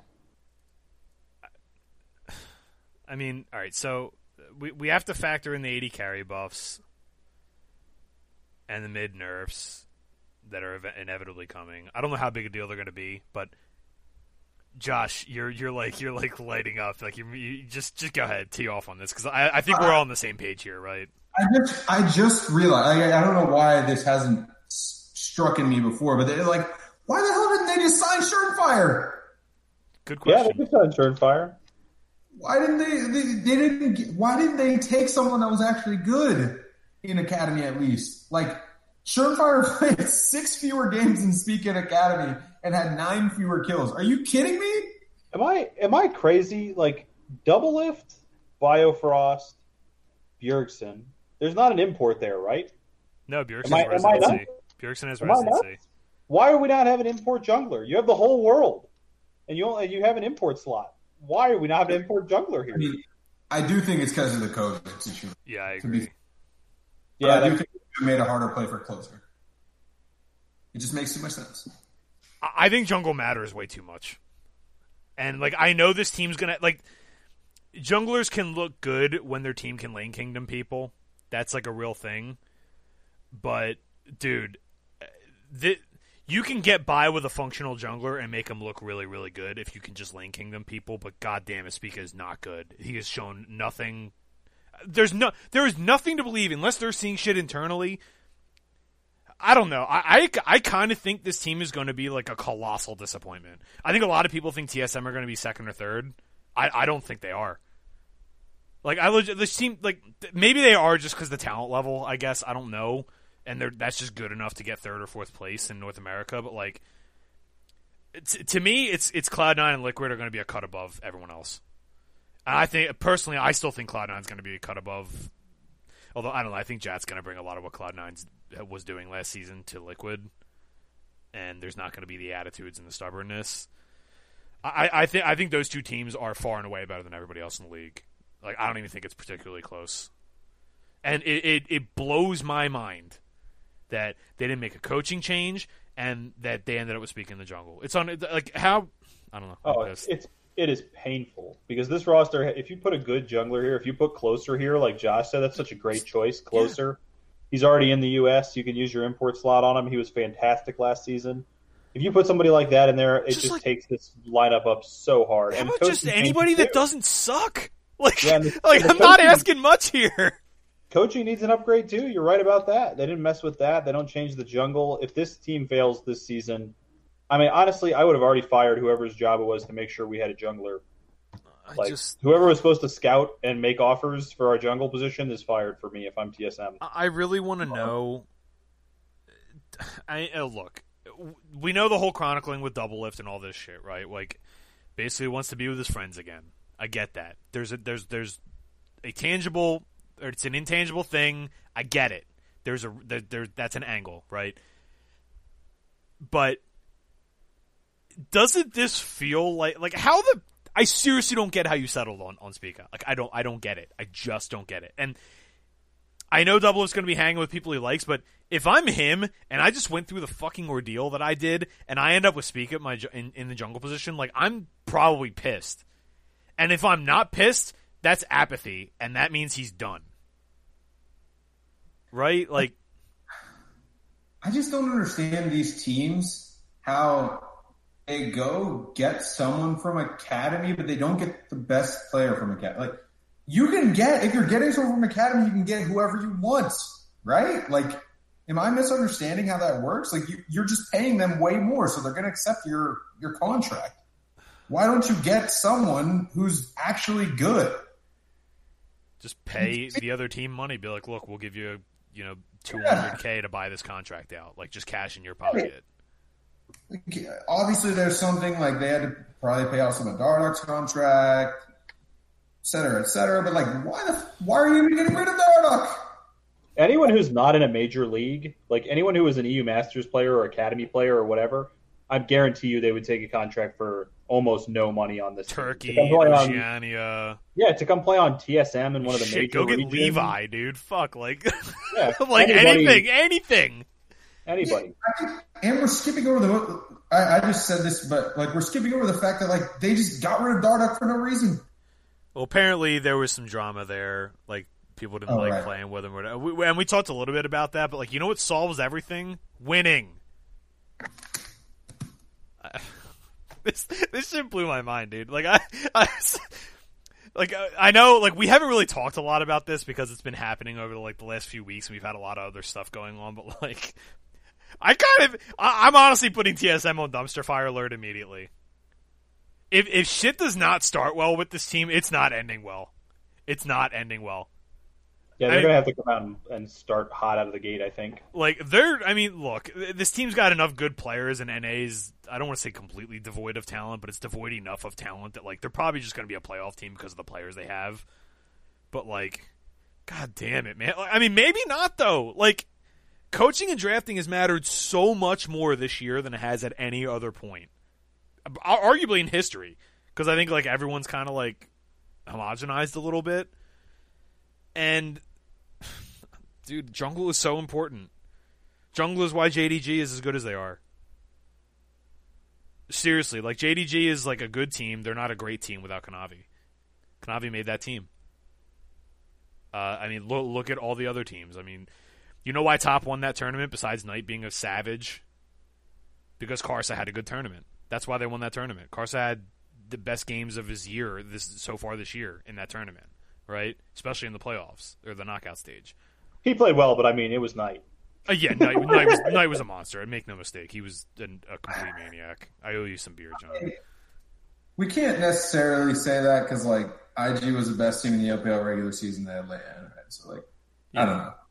I think Jungle's, like, there's no denying Jungle's strong, but I don't know. It's just right? You have a team that can, if you have a team that has talent enough elsewhere, like it's literally IG, right?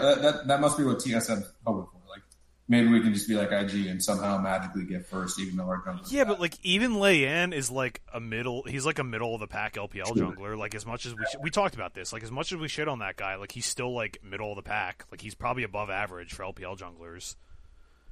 Like, it just blows my mind that, like, I don't even give a shit with all the pandemic stuff happening. You're telling me you can't find anybody better than Spica. Who the hell's job is it? Because they're fired. I'm with you, John. Like, you're fired. Yeah, 100%. There's definitely people in Academy that are better. You know whose job it is? Tons of people. Probably Lena's. Yeah. Yeah, I would guess. No, remember, it's Reggie's job. Oh, yeah, remember, Lena has nothing to do with the acquisition of players. But seriously, like, even just in Academy, there's 5 or 6 junglers better. And then, like, I understand he's part of your system, but at some point, you got to get the best player. Like, I bring back Acadian. Acadian looked fine for Dignitas even on the LCS stage again. Yep. And parity with like I don't know, like it just doesn't make sense at all. So bad. I think this team literally has a range of like 3 to 8. I don't know about 8th, but I could see them being 5th or 6th.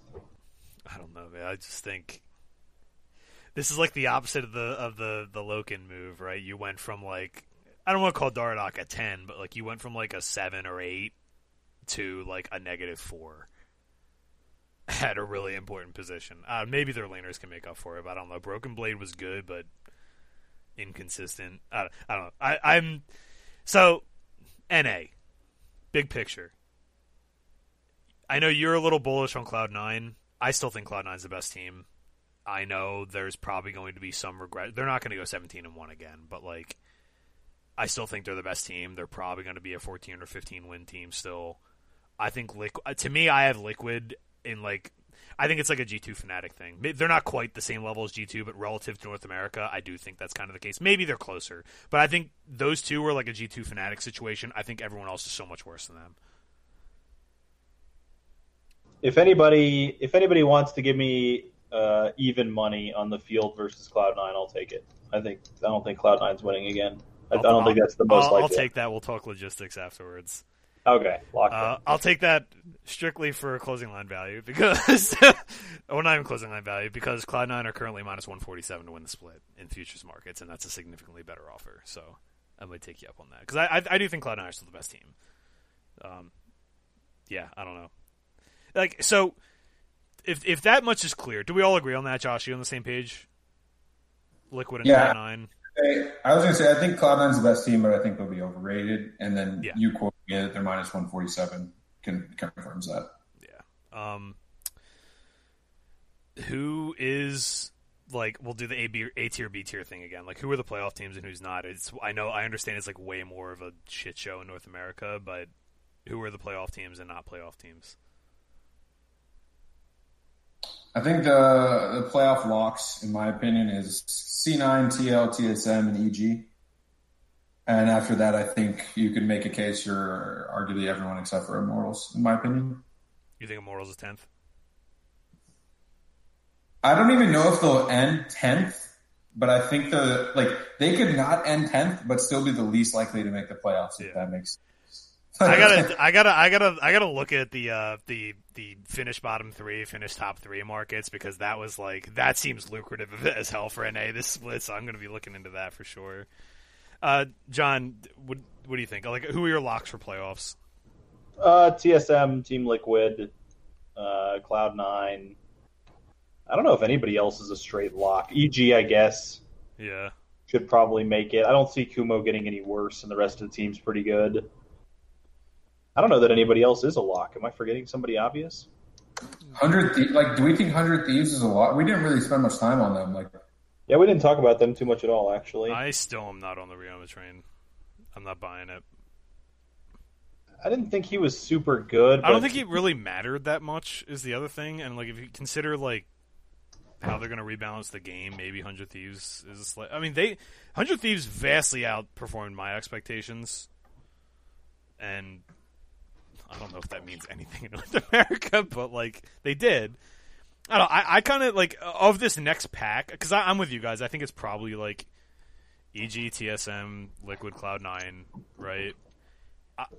If I had to pick 2 out of the rest of the pack that I personally like, it's probably still FlyQuest. I would say Dignitas. I think my bold prediction is that FlyQuest doesn't make the playoffs this split. That's not unreasonable. That's what I mean. Like, I don't think that's unreasonable. I don't know.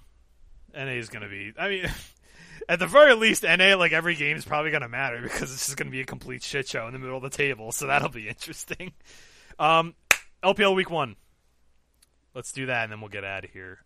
So, Friday, we have our first games. EDG and Team WE. We have EDG -185. Team WE +137. We'll say the EDG -2 or -1.5 is at +171. I don't know if you guys got a chance to check out my tier list for the LPL, but the LPL is going to be really interesting again this split. Something tells me this is a good spot to take WE. I think coming into a new split, a team that was improving as last split went on, getting better and better. I think this is a good chance for WE to get an upset victory early in the season. EDG seems like they're on a very slow downturn as a team in general. Like it's not like a cliff. They're just slowly rolling down a hill on skill level, I think. I kind of think EDG are like the bar in the LPL. Like, to me, I don't see EDG not making playoffs in almost any universe, even with all the improvements to these mid-teams. But I definitely don't see them, like, consistently ever beating the good teams either. They remind me a lot of Origin, and that's even with Audi full-time. I talk a lot about that in the write-up I did for the esports department. Like, but that said, I have EDG fairly high. Like, I'm pretty bullish on EDG. I think I had them 5th or 6th. And I think I had them in my A tier. And even still, I'm with you. Like, week 1, long off season, you don't know who WE is going to start either. Like, if it ends up being like Plex or like one of these other guys that they have on their roster, even if it's Teacher Ma, if he just has a new pick cooked up that you don't know about yet, that can catch you off. And EDG have to be the first. That's the best thing about betting underdogs in week 1 is like you don't know what the other team's cooked up, and like once another team sees it, then they can expose it. So I actually like the WE pick as well. Yep, I like it. Josh, what do you think? Yeah, I feel like WE is just getting a lot of credit for a late season surge that wasn't incredibly likely, and that was like at the top of their range of outcomes. That wasn't necessarily like indicative of how good of a team they are personally, but so like I think there's some value in the -1.5. But I don't know. I can see the rationale. Just like you always say this, I think every year, like betting dogs week 1 makes sense. Yeah. So go ahead. I was just going to say, and WE's the wilder team, which is the team that I like to bet week 1. Like they're more likely to have something weird going on. Yeah, I do think you're right though that end of last season was people were overrating how good they are because of the surge they went on at the end of last season. I thought they should have lost some of those matches and not made the playoffs. But. Yeah, I actually wrote like the WE write up was like one of the most interesting ones I like to actually like look into because I'm like kind of like straddling both lines of thinking in that I do think that they were being overrated. Just like because their overall quality of player was just not as good as these elite teams, but I also think that you have to give some amount of credit to like they were competitive in 2 games against top esports in 2 of those 4 games. They won one of them. We now see how good top is. That's relevant. I know it's one series, but like WE were consistently competitive against good teams that should vastly outclass them. But the thing is, I also see that like there's going to be some figuring out that happens with them. Like you're going to figure out some of the set plays that they run. I just like WE because they play a high variance style as it is. You know what to expect from them, and they're just going to beat certain teams that try to play a certain way. I don't think they have a particularly strong strategic advantage over EDG because EDG were pretty well-rounded overall. They do a little bit of everything, which is why I like them to finish like as a playoff team because they're just good. They're just good enough at everything that they're going to beat. They're not going to get caught off guard by bad teams very often. So I think a lot of this has to do with WE, but WE were really interesting because I don't think it was a flash in the pan. I think that's the way you should be playing the game right now. And if you look at the top of the LPL, like that's what the best teams are doing, right? That's what JDG's doing. That's I think what pushed top over the line too is that they stopped trying to be a Lane Kingdom team when Jackie Love got in and just started balling out, and they like loosened up and they're a much better team for it. JDG, Fun Plus, like all the top 3 teams in China, they all play like that hybrid style, and I think WE have the right idea to be trying to play that way. So I don't think it was a flash in the pan. I think I had WE as like the first or second most likely to get that 8th playoff seed again. Like I don't think it was just a flash in the pan, but I do think that they need to make improvements in order to make me feel a little bit better about that. So yeah, I toss into the EDG jungle is something to keep your eye on as well. Yeah. See if they JJ or Junjia. I'm not sure where they're feeling like they're going to go. Obviously, AOD played the majority of his games with Junjia, but their final series against FPX, it was with JJ. Yeah. So I think JJ's the better player. This is another thing I wrote on. Like JJ's, I think, a better player overall, but it and maybe you guys can chime in on this, but like it felt to me that they just didn't want to disrupt a good thing. When it wasn't like instant chemistry when they tried JJ out with him, I think they were just like, oh, let's not mess with this because we're in a playoff position, we're competing, like we need to stay competitive, right? That's how it felt to me. I think with an off season, I think we're probably going to see JJ. So I don't know. We'll see. Obviously, keep an eye on the lineups, but I kind of have the same outlook for this team. I think JJ just has a higher ceiling. I mean, if you look at last year, he was one of the best junglers in the league. So I actually think this team has more upside than people are giving them credit for. Like I don't think they're necessarily like I think they're a high floor team that's got a higher ceiling than people are giving credit for. Because I think Audi showed a lot of development this season. I don't think that was a flash in the pan either. So also Scout did not have a great season in particular, especially toward the end. And if he plays like more at his career level, then that's another reason to like this team moving forward. So LNG plus 137, Suning minus 188. This is weird. Like, I know we were all down on LNG, but, like, is Suning this favored over anybody?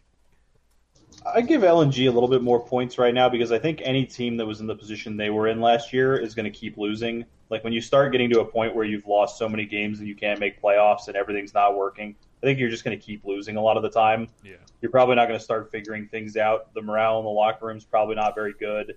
Comms are probably not great. This is a fresh start for them, so they're probably going to be a little bit better than they were like mid to late last season, but I still think Sunning's a step better than them. Enough so to... Do you like LNG betting, or are you just going to pass this one? I think I'm going to pass. If I was going to bet, I would still bet Sunning, even though I think you should give LNG some more credit. I'm going to be all over dog plus 1.5s. I'm going to be laying all kinds of juice this week one. I know it. I'm just going to tell you guys. Spoiler alert. Because that was hitting at a really good clip last season. I kind of like it. The week one is weird, though. I have to put some more thought into it. Josh, what do you think on this one? Yeah. Tough. I think it's just a pass, honestly. I don't have a great feel for either of these teams. Like, Sunning is always hard to bet on because it's like, you don't know what's going to happen if they just ban MF. Still, like, I don't know. And then LNG, I grew to hate them because I thought they were a pretty high upside team, but I think they're just they're like I said this on Twitter once, but I think Flandre thinks he's the Shy, and Shy's playstyle doesn't work right now. Yeah. But he's like also their only like very good player, so it just really was bad for their team. They brought in a new coach too. Like they were the ones that added Stake, so I think that's. I mean, oh, by the way, we had that incorrect last week. Stake was not coaching RNG last season. He was coaching RNG last year. Mata was coaching RNG this season. So,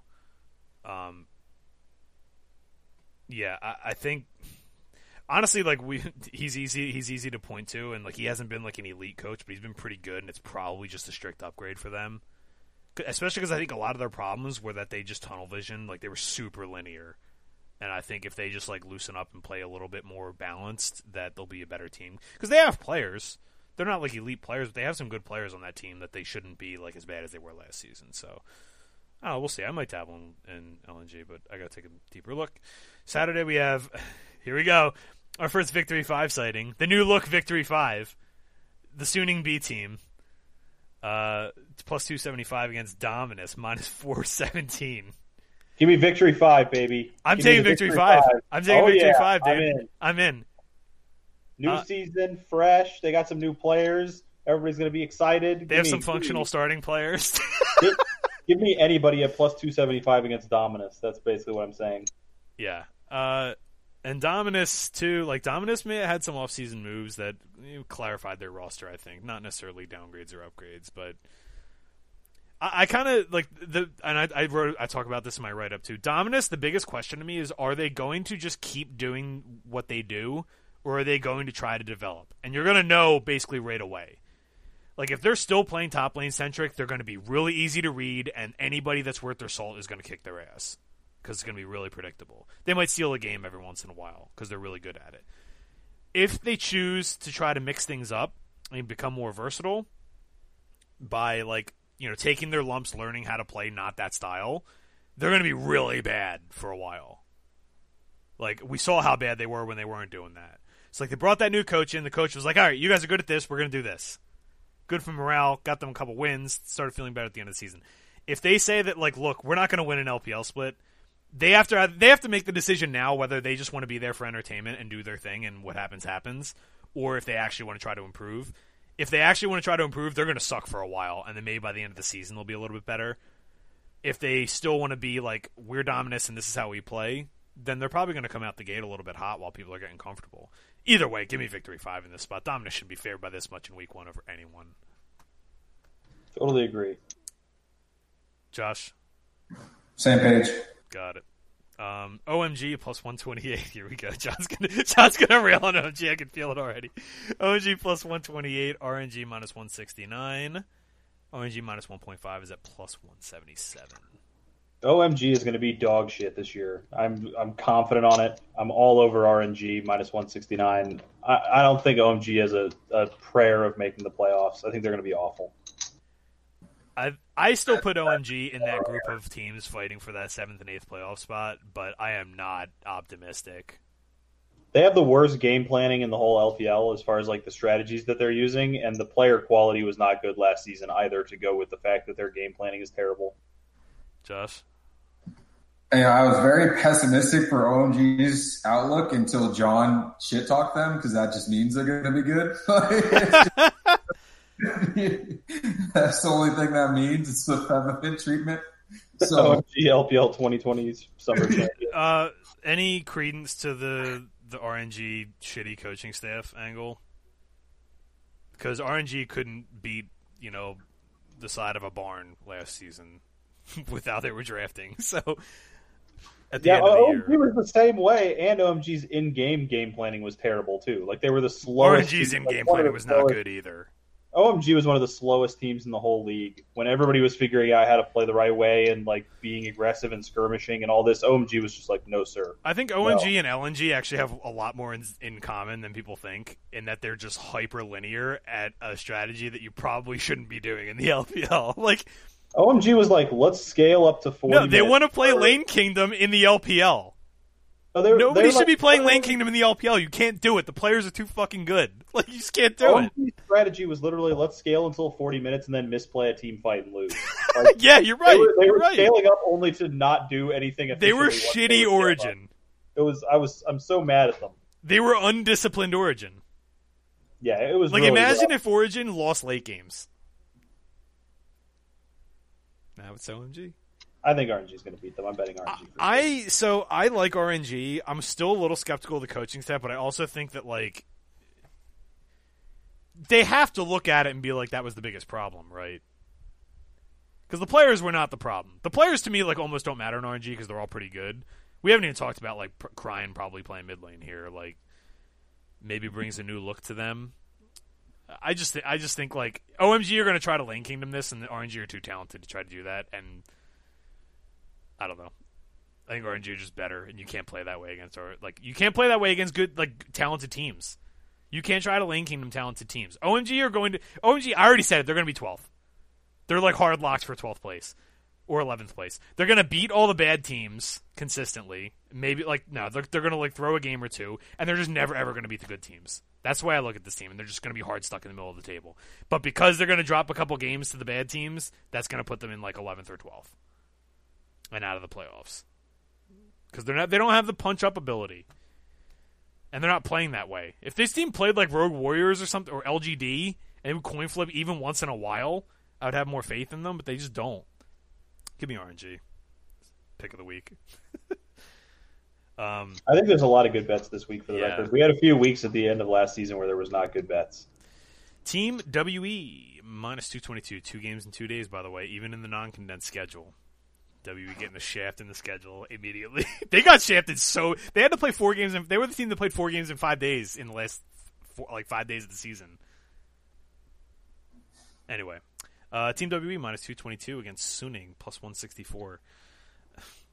I'm probably going to be on the Suning plus 1.5 because, like, as much as I like WE, these teams are still in the same. I had these teams in the same tier, so I think WE have a little bit more upside.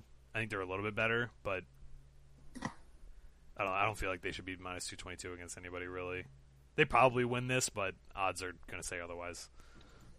I'm all over Suning. Yeah. Plus 164 against WE. I'm fine. I'm all over Suning in that matchup. Yeah, one of the points I made about Suning, too, is that they are the candidate for regression, like positive regression. Because, like, their underlying numbers were all very good, partially because Wanfang was a metrics machine, but that doesn't always translate, and I think they had a lot of situations where it didn't.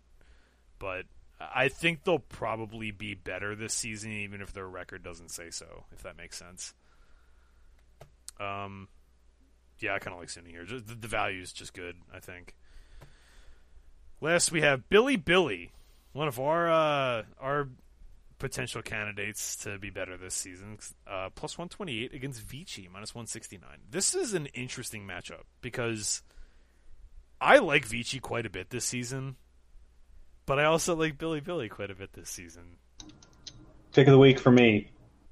BLG, I think, should be a favorite. You really? So here's the other question, and I like when I started writing on Billy, it made me start thinking about like what is their bottom lane actually going to be? It's supposed to be Wings and Jin Zhao, right? It's supposed to be. Should be Wings and Zinmo. So here's the thing, right? We talked about this roster move, Jin Zhao to support. This happened a month ago.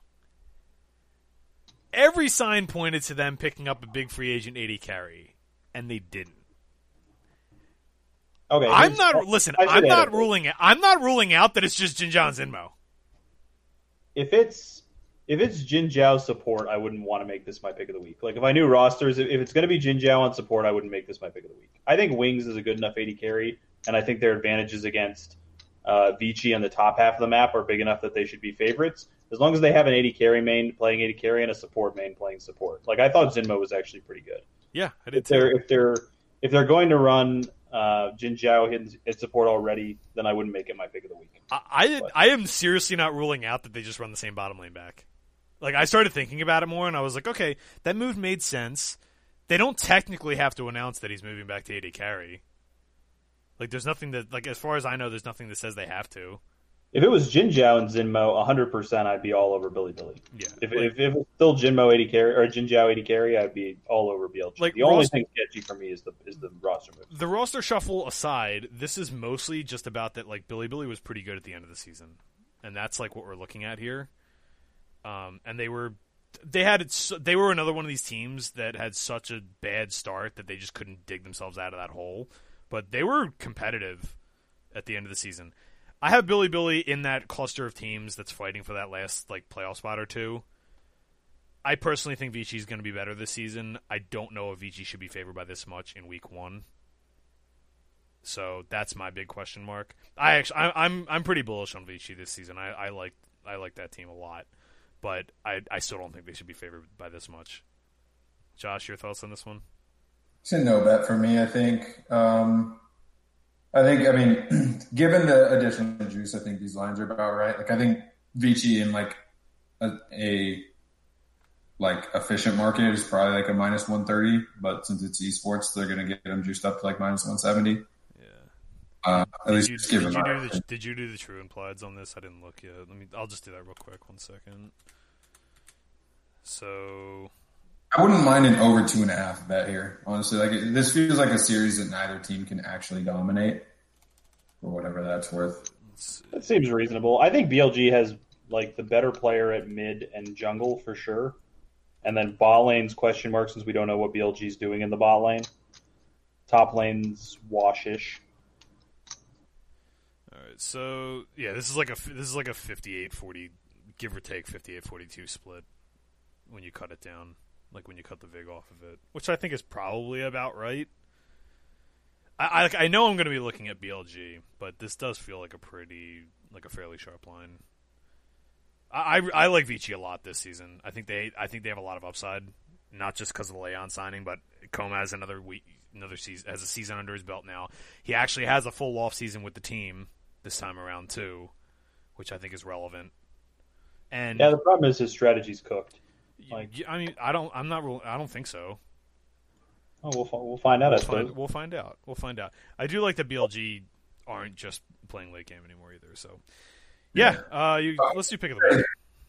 Yeah, I'll just say comparatively though, this is the same line as OMG RNG, and like that just feels so wrong.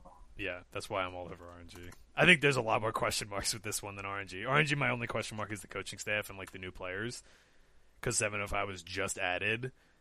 But I think there's enough continuity there. Like it wouldn't surprise me if RNG just start Jiahu for like a couple weeks until crying gets acclimated, but maybe they just start crying right away. I don't know.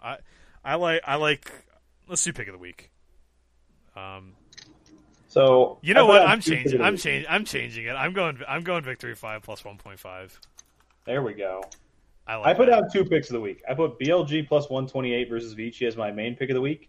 If Jin Zhao is playing support, then my pick of the week is Suning plus 164 against WE.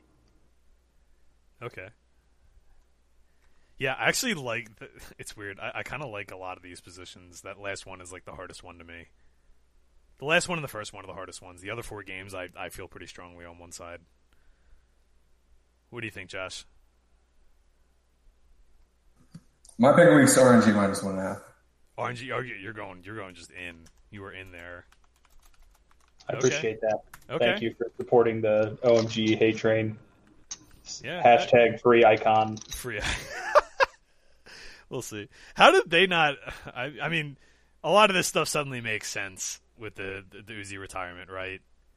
If you look at OMG not adding an 80 carry, Jin Zhao switching to support, and then like nothing really coming of it. I mean, who knows? Maybe Jin Zhao will be a good support, and it's just Jin Zhao and wings, and that's a good bottom lane. We don't know.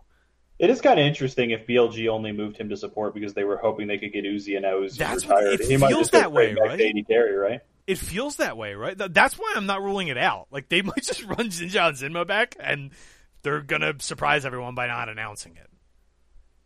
It really does feel that way to me. Like, I actually think that's the starting lineup on Friday. Or not Friday, whatever, Sunday. I actually think that's what we're going to see Sunday. Unless he's put too much time into learning support that he doesn't want to go back. I don't know. It really did feel like it felt like a team that was like moving a player to make cap space for a big free agent, and then they didn't land the free agent, and they're just settling. That's why they like moved academy guys up, because they missed the window. I don't know, that whole situation feels kind of weird, but I still think Billy have a good trajectory, an upward trajectory for this season. So that's going to be it for us. We have the first season starting up for the summer. Next week we're going to be going over. I mean, we'll have picks for LEC and LCS. We're going to be in full swing next week. Everybody check out the esports department. Projections are out, yeah? Projections are out, and we'll have them for every slate from now on, along with my video breakdowns. So we got John's video breakdowns. Josh gonna be fine-tuning the model and projections. I'm gonna be doing betting write-ups every day, just like I did on the blog, in the new home. If you haven't gotten on board yet, check out the esports department. It's a really badass product. The CSGO guys have been killing it, absolutely killing it. So if you're into dabbling with CSGO as well, I would check that out. Yeah, I think I'm excited to get back into the swing of things. I enjoyed the time off, but I'm ready to get back into the thick of it. Yeah. Anything else, guys? Nothing from me. I'm ready to go. All right. We'll see you guys next week. Good luck this weekend. Everybody enjoy, and we'll see you for episode 61 next week. Everybody have a good one. Have a good one, everybody.